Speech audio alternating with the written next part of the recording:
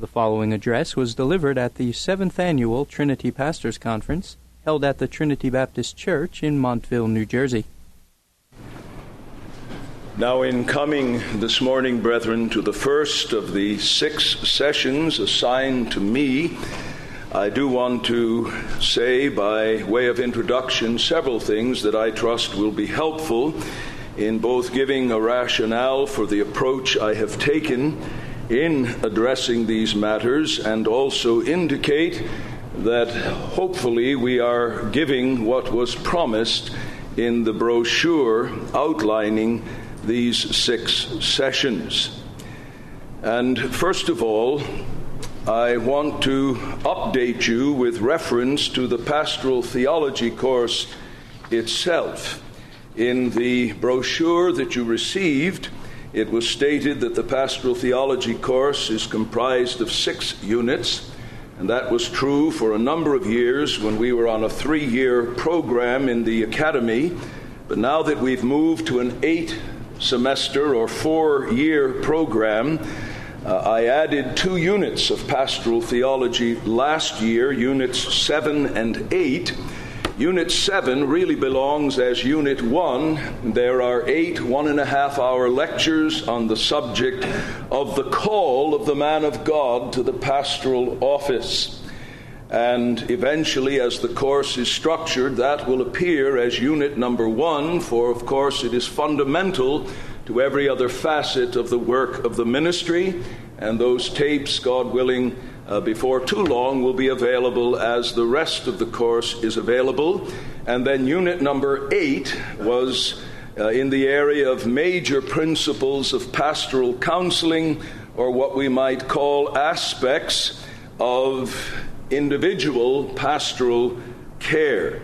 So that is the present structure of the Pastoral Theology course as it is now taught in the academy, and eventually will be reflected in those lectures as they are made available through the Trinity pulpit.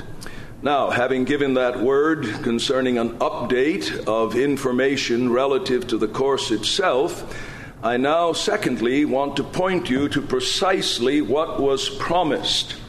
In the brochure, I read from the second paragraph, the 1990 Trinity Pastors Conference is intended to help supply that need. And that's the need that was addressed in paragraph 1 for help in the area of pastoral theology. The major subject for these 4 days is pastoral theology, the theological discipline concerned to apply the witness of Scripture to the actual work of shepherding the flock of God. Now here's the key sentence. An attempt will be made to provide an overview of this vital subject as it is taught in the Trinity Ministerial Academy. An attempt will be made to provide an overview of this subject as it is taught in the academy. Now, as I wrestled with how to deliver what was promised, how should I make that attempt? I saw 3 options open to me.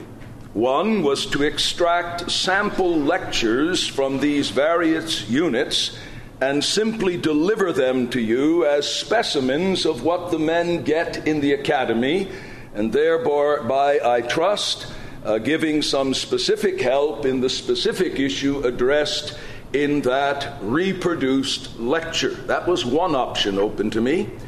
The second option was to make an attempt to distill the material of the various major units and categories of concern in the overall outline of the Pastoral Theology course, and then just to run through that outline with you, occasionally expanding a principle or a text and giving some specific application to it.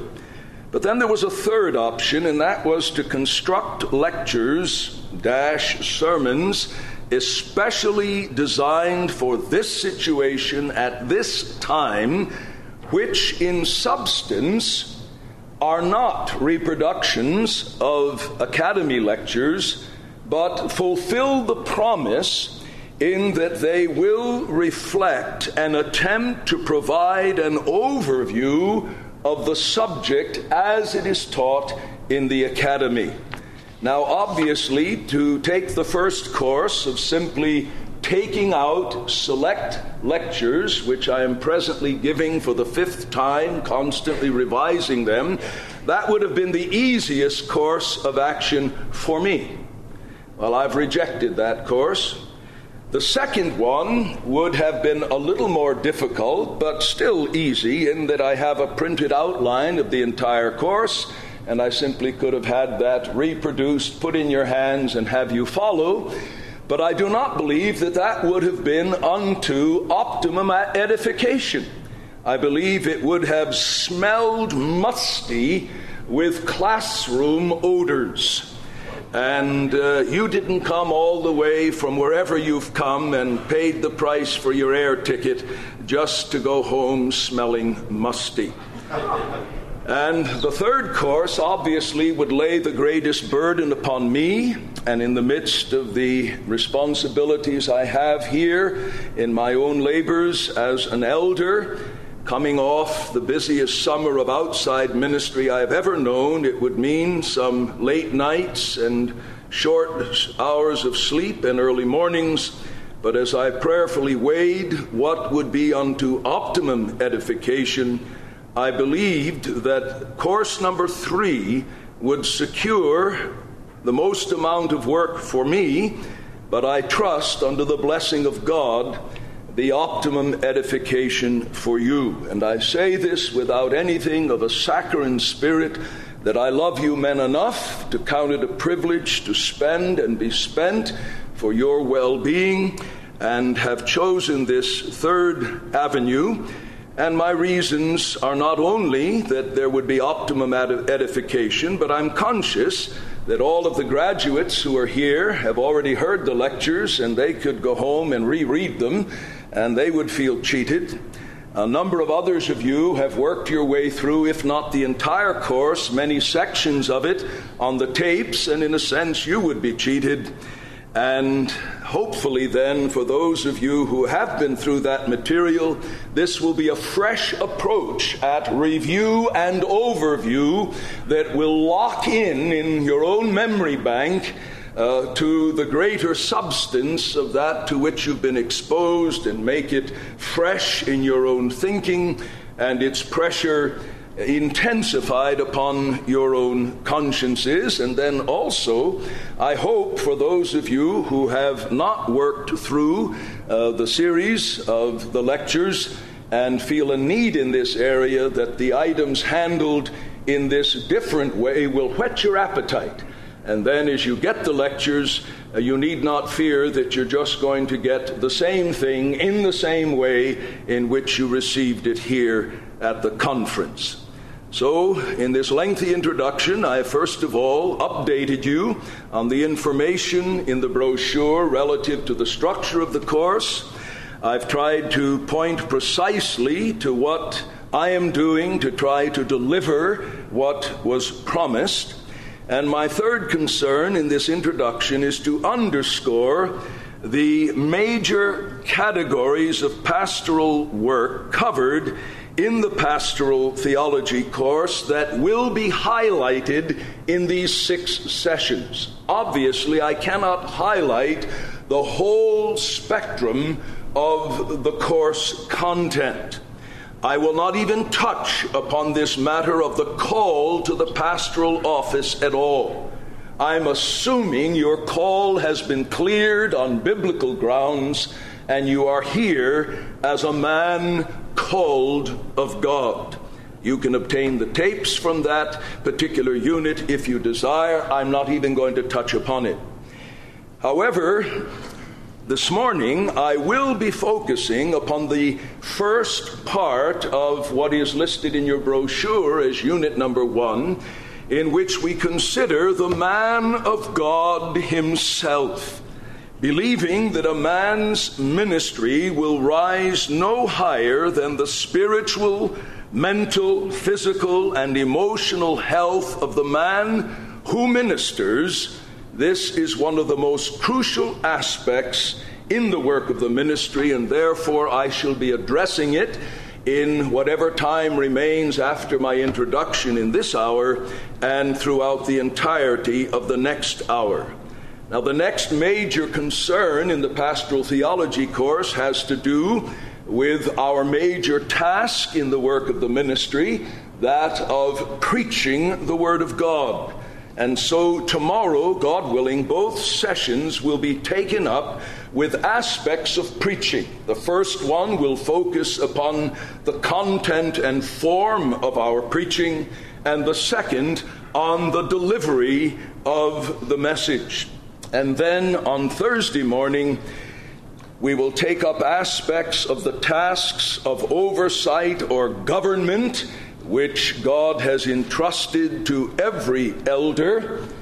And we must be very careful that though we may use the terms teaching and ruling elder as convenient verbal tools to identify diversity of function, we must never use them in such a way or to such an extent as imperceptibly to begin to think that our work is done with our preaching, or that our rule is fully dispensed by means of the public ministry of the Word. The more generic task of oversight and shepherding the flock of God is as much the responsibility of the man who has the highest profile, or the men who have the highest profiles in public teaching, as it is upon those whose profile is more usually identified with rule and government in the church.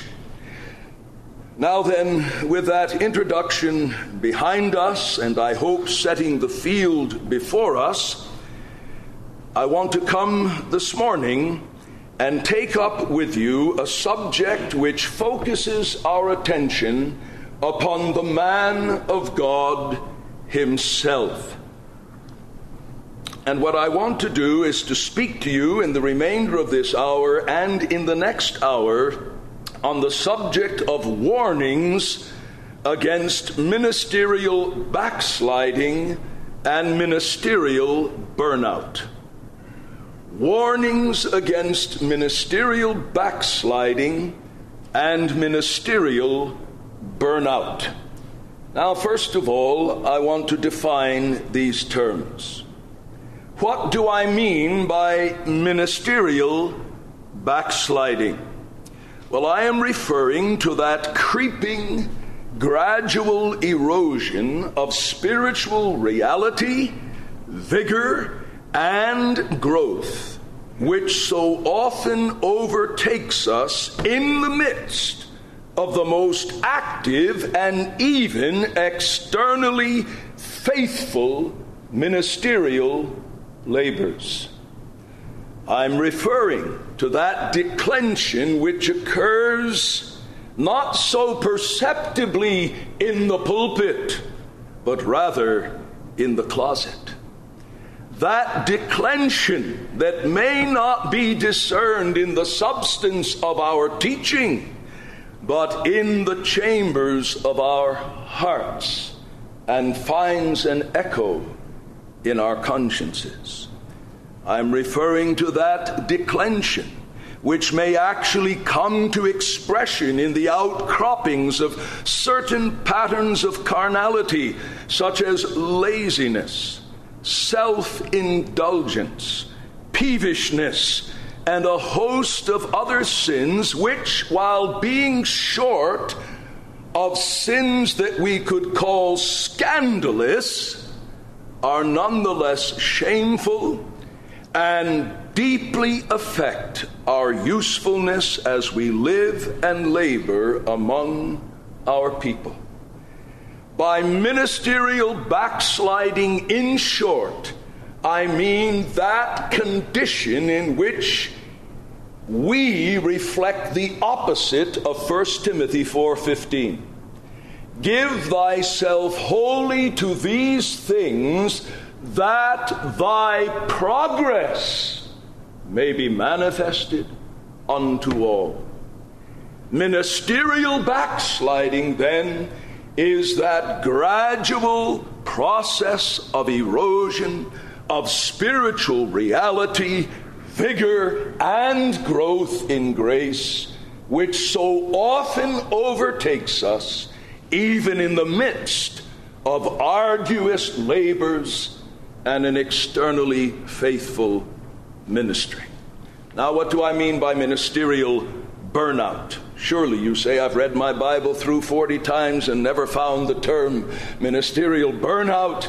And not being a biblical term, it's incumbent upon me to give a definition to it. Well, I am referring here to that gradual, creeping erosion of our mental, emotional, psychological, and physical resiliency and buoyancy, which again can overtake us in the context of a very active and faithful ministry.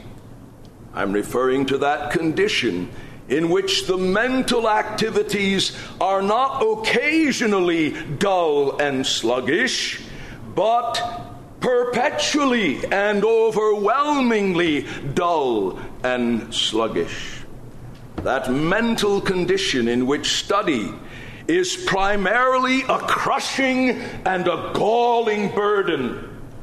When the appointed hour in the schedule comes to do the labor of exegetical spade work, instead of coming to it with mental alacrity and spiritual excitement, we have, as it were, to whip ourselves to the desk to perform the task, to whip ourselves while at the task, and we leave whipped by our consciences when we finish the task, because we feel what miserable wretches we are, that such a privilege of rooting around in the Word of God and even getting paid for it should be such a gruesome burden to our minds. That's what I'm talking about when I refer to ministerial burnout.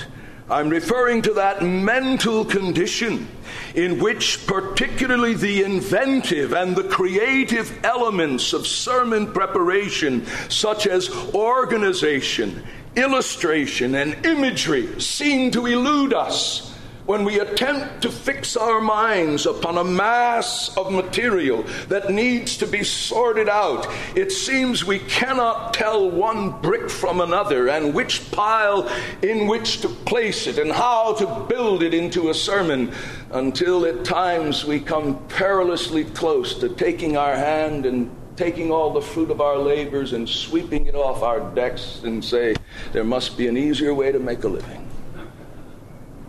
Brethren, I didn't read that in books. There's an awful lot of biography in these descriptions. When I speak of ministerial burnout, I'm referring to that condition in which we seem to have lost most of our ability to feel deeply concerning the great realities in which we constantly traffic. The emotions which ought naturally to accompany us in the secret place and in our public and private ministries seem almost to have been neutered. We can't remember when we have felt the thrill of the contemplation of the being of God. We can't remember when we've had a conscious sense of delight and exultation of spirit in the contemplation of God's free, sovereign, electing love to us. The ability to have felt emotional pressure brought to bear upon our own emotional fabric by the things in which we traffic seems to have been neutered. That's what I mean by ministerial burnout. I'm speaking of that condition when physical energy and resiliency have left us, and when one additional or unusual demand upon us leaves us in a heap for days, or we avoid an opportunity to do good for sheer dread of the subsequent weariness and weakness that we feel will come on the heels of taking that additional burden. Now, in defining ministerial backsliding and ministerial burnout, have I said anything with which you can relate? Now, in defining these things by way of summary and qualification, I am not in any way inferring that there are not divinely appointed seasons in which there will be a differing range of spiritual, emotional, intellectual, and physical vigor as part of the ebb and flow of any normal Christian life.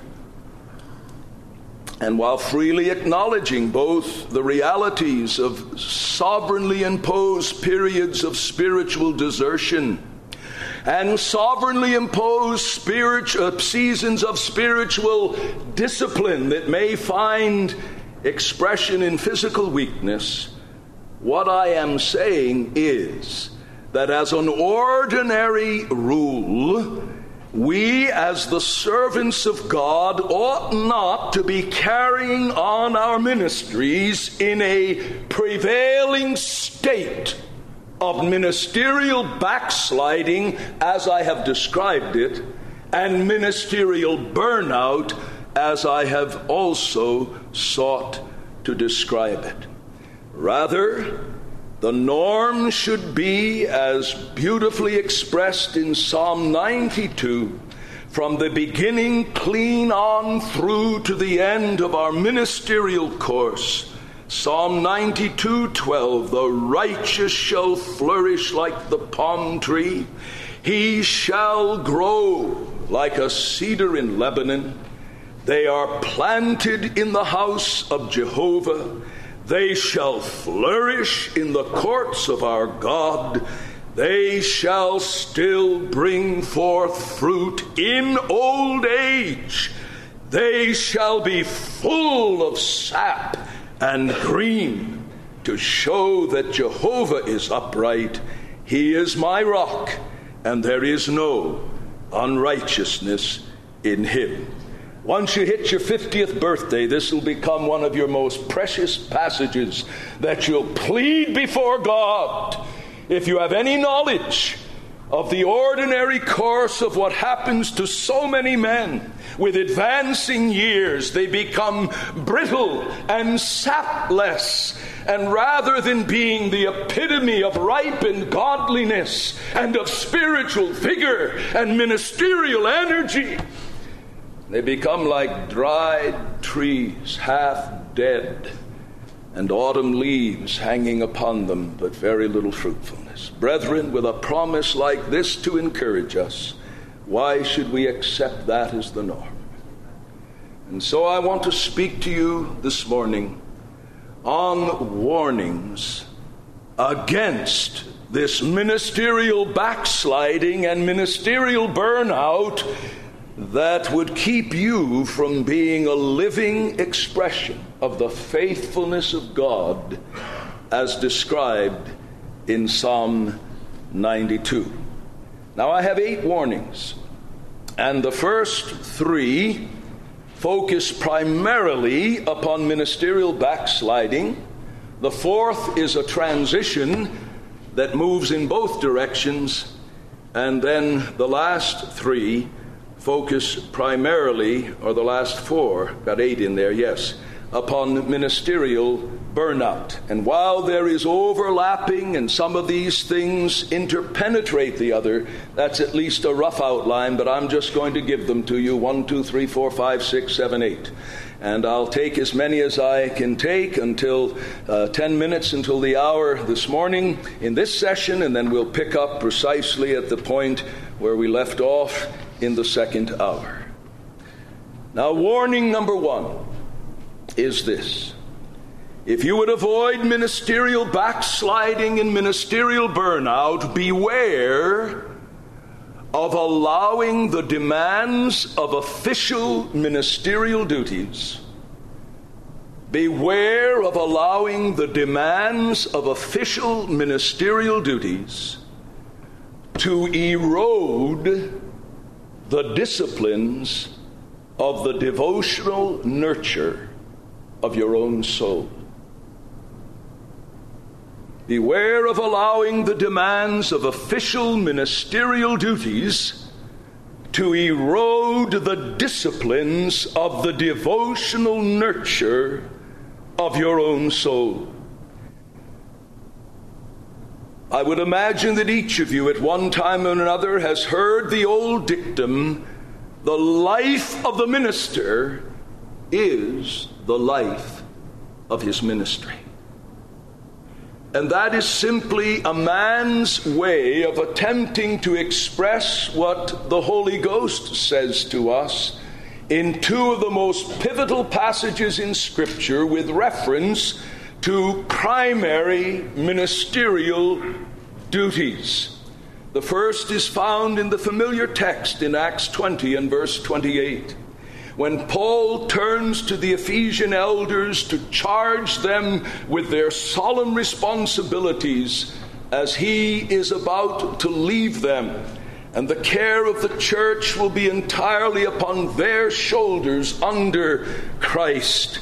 His words are these: take heed or pay close attention to yourselves and to all of the flock in the which the Holy Spirit has made you overseers.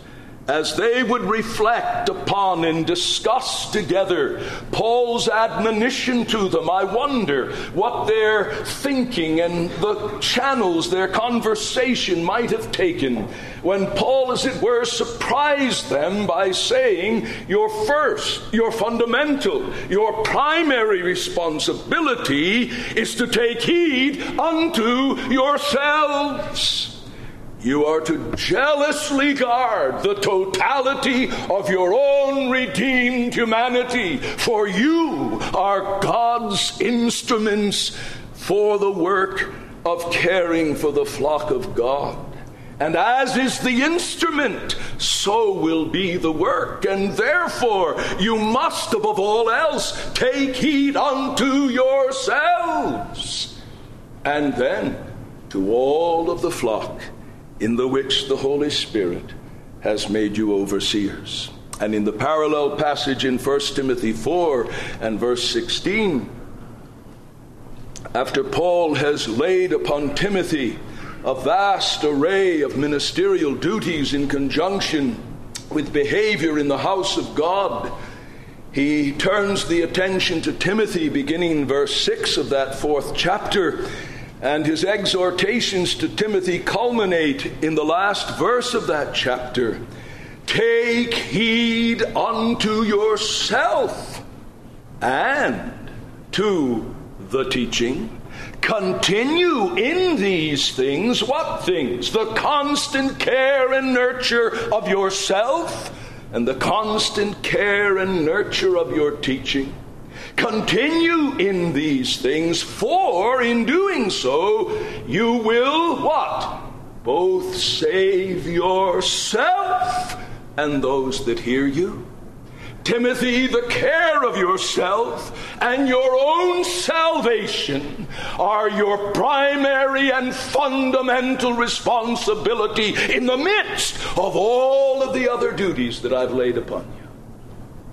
Brethren, how can God make it more clear to us? And yet, the great battle that each one of us faces is the battle of allowing the demands of all the other duties outlined in 1 Timothy, duties laid upon us by Christ in His Word, not options, duties, and allowing the performance of those official ministerial duties by degrees, and I've chosen the word erode carefully, to erode the disciplines of the devotional nurture of our own souls. I doubt we could find one preacher in 1,000 who moved on a Monday from a rich, flourishing devotional nurture of his own soul as his primary ministerial exercise, to a total abandonment by Tuesday morning of all devotional reading of the Word, all self-examination, all prayer for increased communion with and conformity to the Lord Jesus, I doubt you could find one in 1,000. No. It is a subtle process of erosion. Just a few grains here, and a few handfuls here, and a few here, and a few there, until, alas, sometimes it takes a grievous fall to bring a man to the place where he says, how did I get to this posture where I could fall before such a horrible thing? And he looks back and sees there was a subtle, almost imperceptible process of erosion in the disciplines of the nurture of his own soul. You see, my brethren, the means ordained of God for the nurture of the inner life are not one whit different for you than for the ordinary child of God, simply because you're in the ministry. And those disciplines which God has ordained are the devotional assimilation of the Word of God, an assimilation that is structured and regular, that is comprehensive, that is prayerful and meditative, in which we come to the Word of God primarily as disciples to be taught of our Lord, not as ministers to receive material with which to teach others. We come to sit at the feet of our Savior, not primarily to learn what we should speak in His name to others, but what He speaks in His own name and person to our own hearts. That's what I mean by the devotional assimilation of the Scriptures. Jeremiah expressed it beautifully. Thy words were found, and I did eat them. And thy word was unto me the joy and the rejoicing of my heart. Or in terms of the psalm that we sang this morning as our opening praise, who is the blessed man? Great parallels between Psalm 92 and the promise to the old man, and the more generic promise of the blessed man described in Psalm 1. It is the man who what? Manipulates the Word of God into sermons 3 times a week? No. The one who meditates upon the law of God day and night. The law of God is his own internal delight, the meat upon which he feeds his own soul, the drink by which he refreshes his own inner life. And then, of course, there is the maintenance of the habit and the spirit of secret prayer. Men ought always to pray and not to faint. Luke 18:1.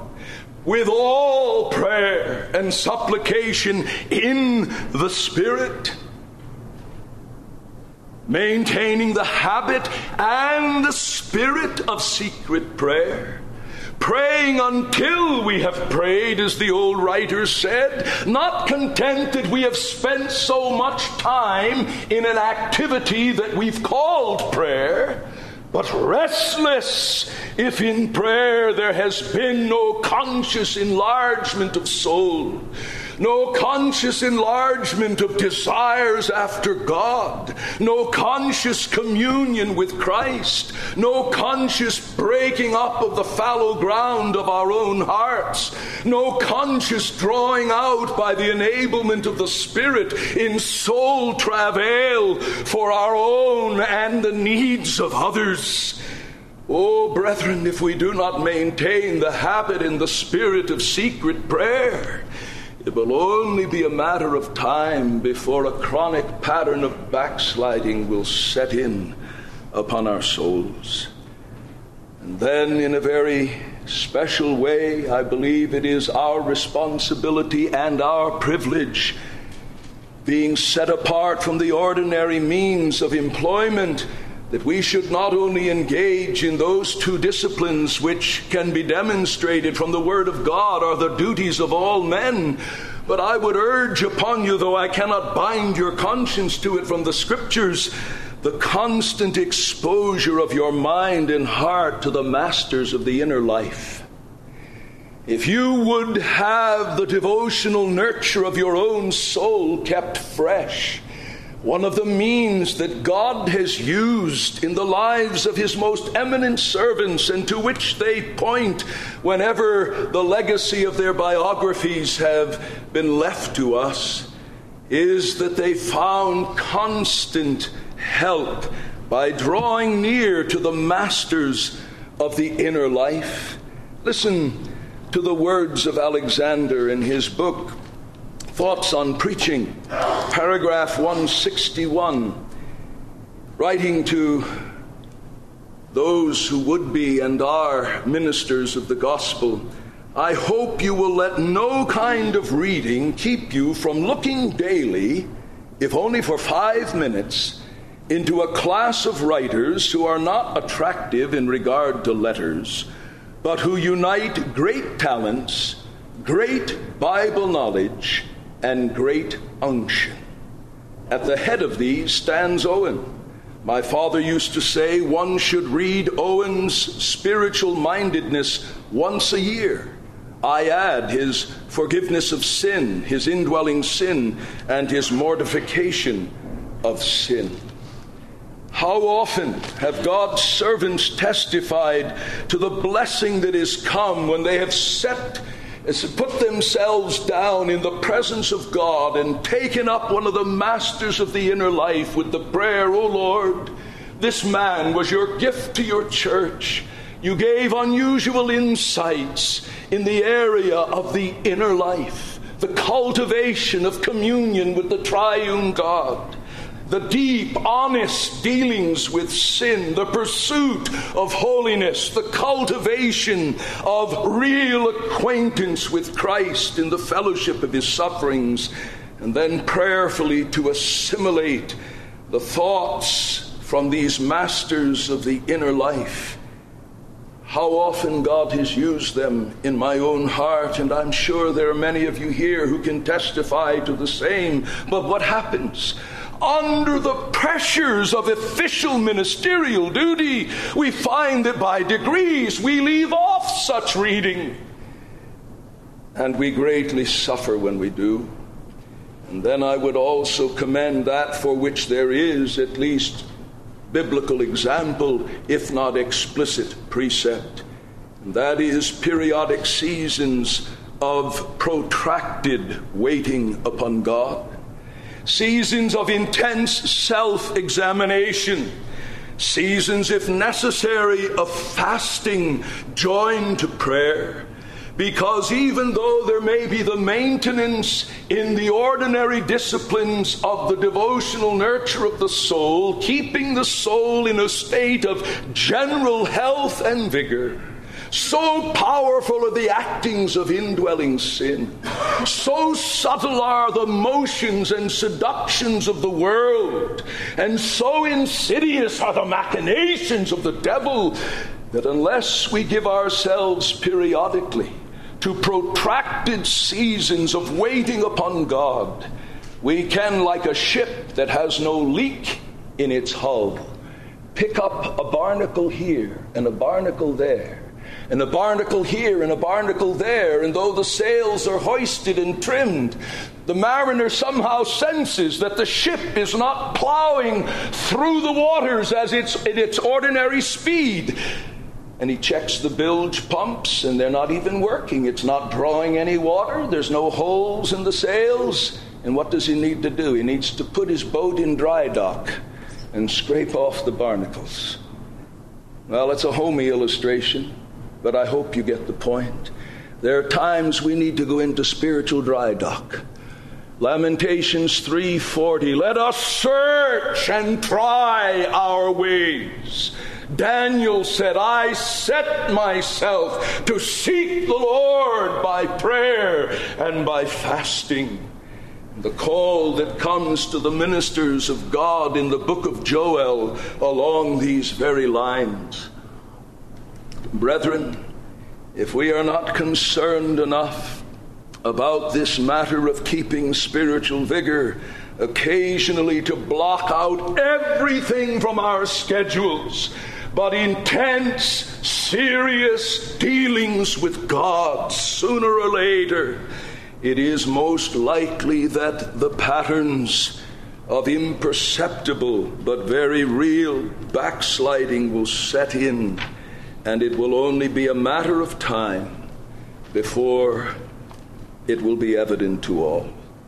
And so as we bring this first hour to a close, I give you this first warning and trust that the Spirit of God will write it upon your heart. Beware, my dear brethren, of allowing the demands of official ministerial duties to erode the disciplines of the devotional nurture of your own soul. And the human heart is so deceitful, and we so willingly and quickly deceive ourselves, that if you do not keep some kind of a record of what you have read in the Word of God and where you have read and how long it's taken you to get from Genesis to Revelation, you will kid yourself continually. Don't allow yourself the luxury of vague notions as to whether or not you're going through the whole compass of the Word of God at least once a year or 2 years, whatever the pattern is, that you know you are soaking your soul in the Word of the living God.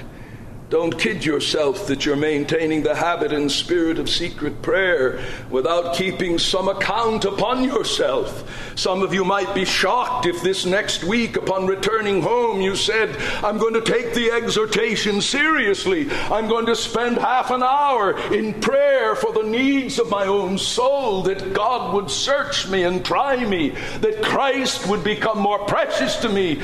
And you may find you have so atrophied in the spiritual muscles essential to a half hour of concentrated prayer that you're all done after 17 minutes. And it'll shock you, but God can use the clock to bring you into reality. Now, I know in saying that, I know the abuse of that. The Phariseeism that would measure devotion in terms of time. I know it, brethren, but that is not my practical danger, and it isn't yours either.